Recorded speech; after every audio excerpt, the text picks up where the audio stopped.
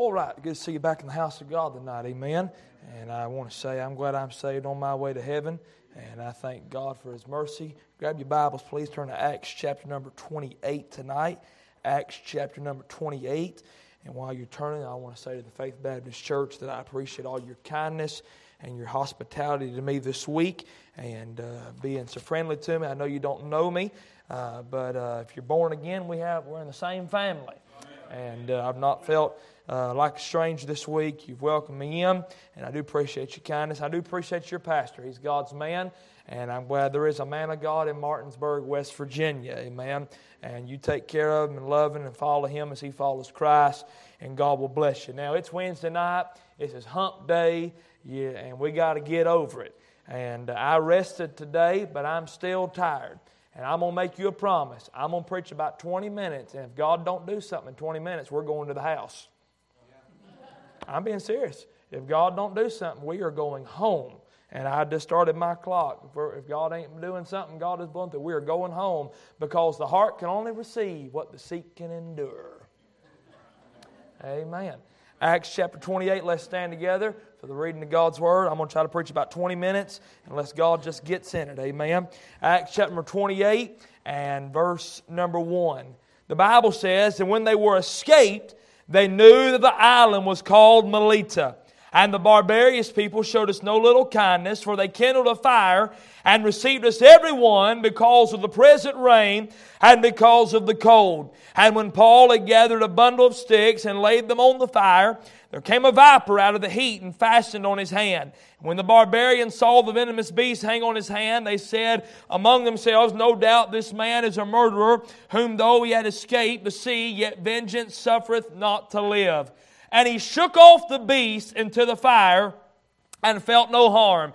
Howbeit they looked on him, they looked when he should have fallen, swollen or fallen down, dead suddenly. But after they had looked a great while and saw no harm come to him, they changed their minds and said that he was a god. Father, thank you for your goodness, your mercy, your love. Help us now to open up your word, cleanse me of sin, empty me of self. Lord, I pray you help us to get the burden off our heart tonight to the heart of this church. May your will be done. Bless and protect my family while I'm away tonight. In Jesus' name, and all the Lord's people said, amen.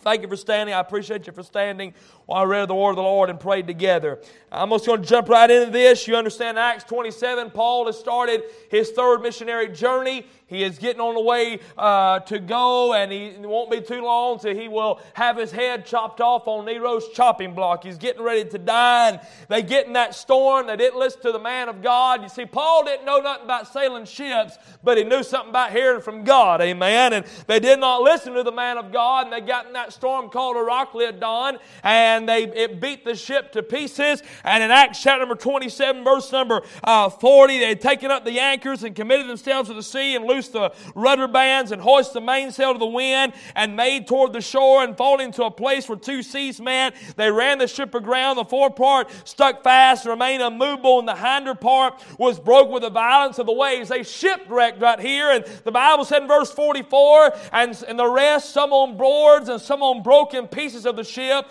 and it came to pass that they escaped all safe to land. I'm interested in where they landed at tonight. The verse number 1 tells they landed at a place called Melita. And I like, this is not my title, I'm going to give you my title right there at the end of the message, but I'd like to look at Melita as the type of a local church. I'd like to go to the First Baptist Church of Melita. There's some interesting things here. First of all, it was a place for the free. You know, the Bible said in verse number 42, and the soldiers' counsel was to kill the prisoners, as any of them should swim out and escape. But in verse number 1, the Bible said, and when they were escaped. Do you remember when you was lost without God under the bondage of sin, but one day you escaped? And it's not anything you done. It's because God intervened in your life and made a way when there was no way. And can I say this? The church is a place for those. Of course, we see people saved here, but it is the home for those those who have been free. Amen. It was also a place for food. The word Melita means honey. They had thrown all their supplies off the ship. They hadn't had anything to eat in a while. But when they got to Melita, there was honey dripping all over the place. There was food for their soul. And aren't you glad when we come to the house of God, we have the bread of life and the honey of the Word of God that can feed our hungering soul. It was a place where the people were friendly. I'm talking about a good church here. These people, the Bible said they showed us no little kindness. Can I say this? The church ought to be the friendliest place in town. And may I encourage you in this. When people come in, you ought to shake their hand off. Amen. They ought to, I tell my church all the time, Baptists are funny. They'll walk out and say, well, nobody shook my hand. You know that person that always said that? They never went and shook anybody's hand. I got this boy at my church. He shakes hands with everybody. And if you try to ignore him, he will stick his hand right in your face and say, God bless you. Thank you for being here today. I say, I'm the pastor here, man. He makes me feel welcome, though. I like it. Praise God. Here's what I'm interested in. It was a place that had a fire. The Bible said they kindled a fire because of the present rain and the cold. But I said all that to say this, and I want to give a warning to this church tonight. To the Faith Baptist Church in Martinsburg, because this church, even though there's a place for the free, a place where it's friendly, a place of good food, a place that had some fire about it, this place also had a foe. I want to preach on this thought tonight. When the fire burns, the snakes will crawl. Now, here's what's been going on the last few days. The fire is getting stirred around here. People are getting a burden for loved ones. People are praying for folks that haven't prayed for in a while, and the fire is starting to burn. And I want to come and admonish you and warn you tonight that when the fire starts burning at a church, the snakes will start crawling. I hate snakes. If you have the sense that God gave the Billy Goat, you'll hate snakes too. I'm only scared of 5 kinds. Somebody says, I ain't scared of a snake. You crazy. You are crazy. You are crazy. Amen. I hate a snake. Somebody says, well, I'm bigger than them. I don't care. I'm scared of big ones, little ones, dead ones, live ones, and rubber ones. Amen. I hate snakes. But you know something I do know about a snake? A snake don't move real well when it's cold. I had a friend of mine, I was trying to remember today who it was, told me I had a friend of mine went hunting, and he sat down my tree, and he sat down on a copperhead. But it was so cold outside, he couldn't move. The snake couldn't strike him. I said, if I would have saw that snake, he wouldn't have had to move, because I would be like the rapture. I would be gone in the moment, in the twinkling of an eye. Somebody said, preacher, that snake won't hurt you, but it'll make you hurt yourself. And I hate snakes. You know what kind of snakes I hate worse than a rattlesnake or a copperhead? I hate church snakes. You see, things might have been cold around the church, and like, preacher, we ain't got no snakes here. Well, the fire's may not have been stirred as much as it has been this week. And I guarantee you, fourth Sunday, after having a meeting like this, Pastor, some snake's going to raise his head. Well, why do we have to have all them people in and spend all that money and look at that hotel bill and look at the offering bill? And I don't know what you're doing. I thank you for all that you do, but I just know a Baptist church.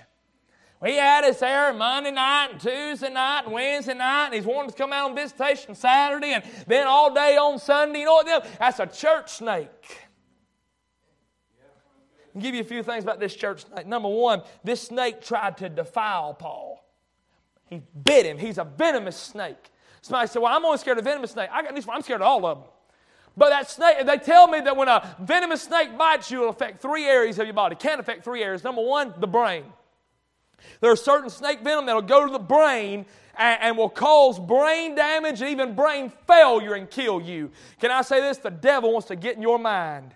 He wants to battle against your mind. He wants to put things in your mind that are not there. Well, nobody shook my hand. They must not appreciate me. Can I let you in on something? We do not go to church to be appreciated. We do not go to church so we can be worshiped and we can receive accolades. We go to church to worship the King of Kings and the Lord of Lords. But you allow that serpent, the devil, to take precedence in your life, he'll begin to battle in your mind. So when you begin to think, well, nobody loves me down at the church and I don't like how they done this at the church, mark her down. You've been snake bit. Number two, snake venom will also try to fight your body. Some snake venom will paralyze parts of your body where you won't be able to move like you once used to move. Here's what the devil wants to do. He wants to paralyze you so you don't draw as close to the Lord as what you would. Not only it'll affect your brain and your body, but there are some snake venom that will affect blood. Now, do not misunderstand me. The devil cannot do anything about the blood of Christ. Somebody say amen. But you know what that snake venom will do? It does not remove the blood, but it'll cause that blood to clot. So it's not flowing through the body correctly. So here's the point. You get snake bitten and you allow the church snakes and you allow the things of the world and the devil to get you off the focus of the church. You won't enjoy the benefits of the blood like you once did. There's a fountain filled with blood. It won't bless you like it did before. What can wash away my sins? Nothing but the blood. It won't stir your heart like it did before. That snake wants to defile you. Number two, that snake wanted to discourage Paul. Think about all Paul's went through. I mean, he's been beaten, lied on, mauled, ran out of town. Now he's shipwrecked, and he's trying to gather some sticks to put on the fire, and he gets snake bit. That'd be discouraging. He tried to discourage his work. Watch this now. You know the only one that got snake bit, Pastor, was the only one that was working?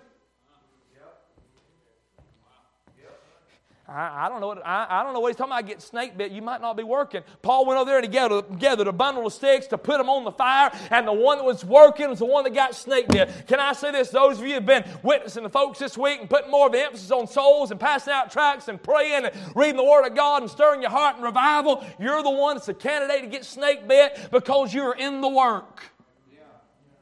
Y'all getting a hold of this? Tried to discourage his work. Tried to discourage his witness. Paul's a man of God. He's there to preach. You know what? It's just like on the job. You know, you got people waiting for you to cuss when you hit your hand with that hammer. You got people that are waiting. And they all stood around when Paul got snake bit. Now, I'll say this. I'm not for cussing, but if I got snake bit, I think the Lord would understand. I'm not saying it's all right to cuss. Don't misunderstand me.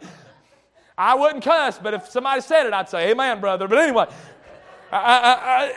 but you know what he wants to do? He wants to discourage your witness. Here you are, Paul, just trying to keep the fire going down there so everybody else can enjoy it. And here you are, you get snake bit. I wouldn't witness somebody else if I was you, Paul. He wanted to discourage his will. Paul had been through so much. You know what? Quitting would have been easy. Anybody can quit. I was reading, Lord forgive me, before church, I have an ESPN app. I'm a sports fan, and if it ain't on ESPN news, I don't see it because I don't watch any kind of news. I don't watch fake news. I figure if it's important enough to cancel a ball game, I'll know about it. And I was reading an article about a football player that during the halftime last year, he retired in halftime during the middle of the game on the spot. He quit.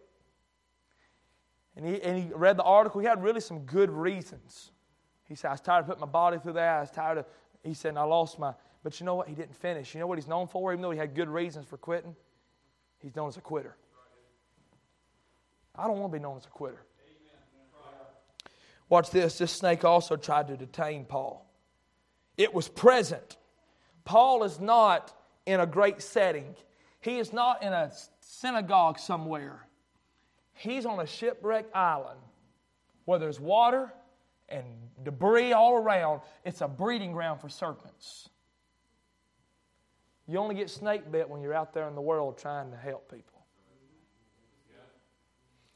This snake was pursuing. It went straight for Paul. This snake was persistent. The Bible said it fastened on his hand. It didn't just bite him by the neck. It fastened. It wanted to detain him. He said, I want you to stop putting the fire or the sticks on the fire. See, some of you've committed, you made some commitments this week that your Christian life's going to be different. You're going to walk with the Lord and pray and witness and pass out tracts and tell folks about the Lord. But the devil's going to do everything he can to get a church snake or get a snake in your life to hinder you. You did run well, Galatians 5:7. Who did hinder you? Did you not obey the truth? Talking about this snake. Let me give this in conclusion, and I'm going to keep my promise. What was Paul? What do we know about this? Well, I find the reaction of the servant in verse number 5. Watch this. Paul did not lose his focus. He didn't say, I got snake bit. I'm going to quit. You know what he said? There's a fire that's got to be built. There's a job that's got to be done. He didn't lose his fire. You know what he done? He put the sticks back on the fire.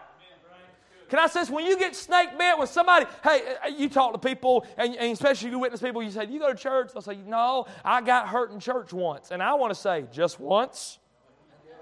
I get hurt at least 3 times a week, and I go at least 3 times a week. Amen. Just once? Everybody, I get hurt. Hey, how many of y'all like Cracker Barrel? I love Cracker Barrel. You know what? I've got my feelings hurt at Cracker Barrel before. But I go back. You know why? They got something I need. They got something I like. And they got that apple dumpling that's apple pie and pecans and 2 scoops of vanilla ice cream on the top. I want that. I've got hurt at church before. But you know why I keep coming back? There's something I need here. There's something I like here. There's something I want here. He did not lose his faith. He didn't say, well, man, I'm trying to serve God. I didn't get snake bit when I was persecuting Christians, but now I'm serving God. I get snake bit. I've met people and they got saved, and then when they got saved, their world crashed in around them. They said, boy, this wouldn't happen if I hadn't got saved. I want to say, brother, that was going to happen anyway. God knew it was going to happen. He saved your soul, so now you got the Lord to help you through that. The reaction of the servant. Number 2, the removal of the snake. Number 1, he made a decision. He could have said, oh, look, there's a snake. He made a decision, said, I'm going to get rid of it. If you got somebody in your life that's speaking negative about the church and negative about the man of God, you need to get rid of them. You need to get rid of them. I specify in killing church snakes and killing church wolves. It's part of my ministry. I love to do it. I was preaching up in Ohio, and there were some church snakes there that I knew about, and I said, bless God, you got so much rebellion in your heart. The Bible said rebellion is the sin of witchcraft. I said, you're so much a rebel, I could throw water on you, you'd melt, you old witch. And he was a man. That hurt the love offering, but that's all right. I felt good after I said it. You know what? Rebellion and things like that, it'll kill a church. And if you have an ear for all that kind of stuff, well, why did Pastor Caldwell do this? What was the first word you said? Pastor. That's why I done it. If God had wanted you to be the pastor, He would have put you to pastor. But since He put Brother Caldwell the pastor, He must not want you to be the pastor. Everybody that's ever told me how to pastor has never pastored. Just like all the people told me how to raise kids, never had kids. You may have great advice, but you never had kids. You don't know diddly squat about raising kids. And if you never pastor, you don't know squat about pastoring. I don't care how long you've been in church. I was a preacher. I was a pastor's son. I grew up in a pastor's home. And when I started pastoring, I'm like, oh, that's why Daddy didn't do it like I thought he should. He made a decision. Watch this. The detachment. He got rid of it. And then watch the direction. Which way did he get rid of it? He threw it into the fire. He said, I'm going to get rid of you. Separate yourself from that negativity. Again, hey, as long as that man of God's, and I know this man of God, as long as he's in that book, preaching the Bible, loving Jesus, loving sinners, you stand right by him. Don't stand behind your preacher. Stand beside your preacher. People that stand behind you are the ones who usually stab you in the back. But people standing beside you or even before you, they'll take a bullet for you. Amen. I'm not scolding you, church. I'm trying to encourage you. Last of all, there's the response of the sinners. That crowd, when they saw that snake bite him, Pastor, they said, he must be a murderer. And they were telling the truth. He was. He was a murderer. But that was before Christ. You see, when you get snake bit, people attack your character. This church is going to receive attack for going forward for God. It's going to happen. It's going to happen. You know why? You have lights in this church. You have a pulpit in this church. You're going to get attacked because all these contemporary boys are moving the pulpit and dimming the lights. And you staying straight, you condemn them by doing what you know is right, and they know it's right, but they're too much of cowards to do what's right. But you know what? Paul wasn't concerned about them. You know what he done? He shook it off. They changed their opinion. They said, he must be a god. He wasn't a god, but he was serving a god. They observed him. They were watching him. Hey, this crowd around here, they're watching you. If this church splits from the inside, this whole community will know about it. If people in this church get goofy and get crossways with one another over things that don't matter, the only thing you should split over is doctrine. And I ain't heard of a church splitting over doctrine in the last 20 years. They don't split over doctrine. They split over what side the piano and organ's on. They split on how much money they spend on toilet paper. They split on goofy things that God don't even care about. Yeah. And you know what happens? The community hears about it and they said, oh yeah. Yeah, that church, they can't keep nobody because they're always fighting and fussing. They're watching. And because Paul shook that snake off, Pastor, it gave him an opportunity to witness to him. Yep. Give me this. I got 2 minutes and I'm done. This church, I believe, has got a fire. I commend you, church. I believe you're friendly. I commend you. There's good food here. I've heard you preach. There's good food, good fellowship here. So let me warn you, there's a foe out there. There might be some snakes that'll slither up around here Sunday and try to detain and discourage and defile the work of God. But you know what? Just do like Paul did. Shake it off. So you know what? It ain't about the snake. It's about those sinners. More importantly, it's about the Savior. The fire burns, and the snakes are going to crawl. Remember this, a snake won't... So I said, preacher, we ain't seen no snakes moving around. Because it might have been a little cooler. But you let things get stirred up around here. You let some fire get to burning. Snakes will start raising their head and start... Sounds like whispering, don't it? Watch that whispering crowd. Sounds like a snake hissing. Can I say this, by the way? That snake's a picture of the devil. That serpent is what defiled mankind in that lie, deceived mankind rather. Don't be a tool for the devil. You'll either be a target or a tool for the devil. Now here's what I want to do. I'm at 20 minutes and I'm done. Pastor, can I have a little liberty? Sister, would you come make music on the piano? Here's what I want to do to close out this conference tonight. I've kept my promise and preached 20 minutes to you. And I hope you've received what the Lord's put on my heart tonight. I've obeyed the Lord. This church had a good meeting this week. I viewed the services on Sunday. I've got to hear it all. It's been great. Except for the guy that preached first last night and Monday night and the guy that preached last tonight. It's all been good.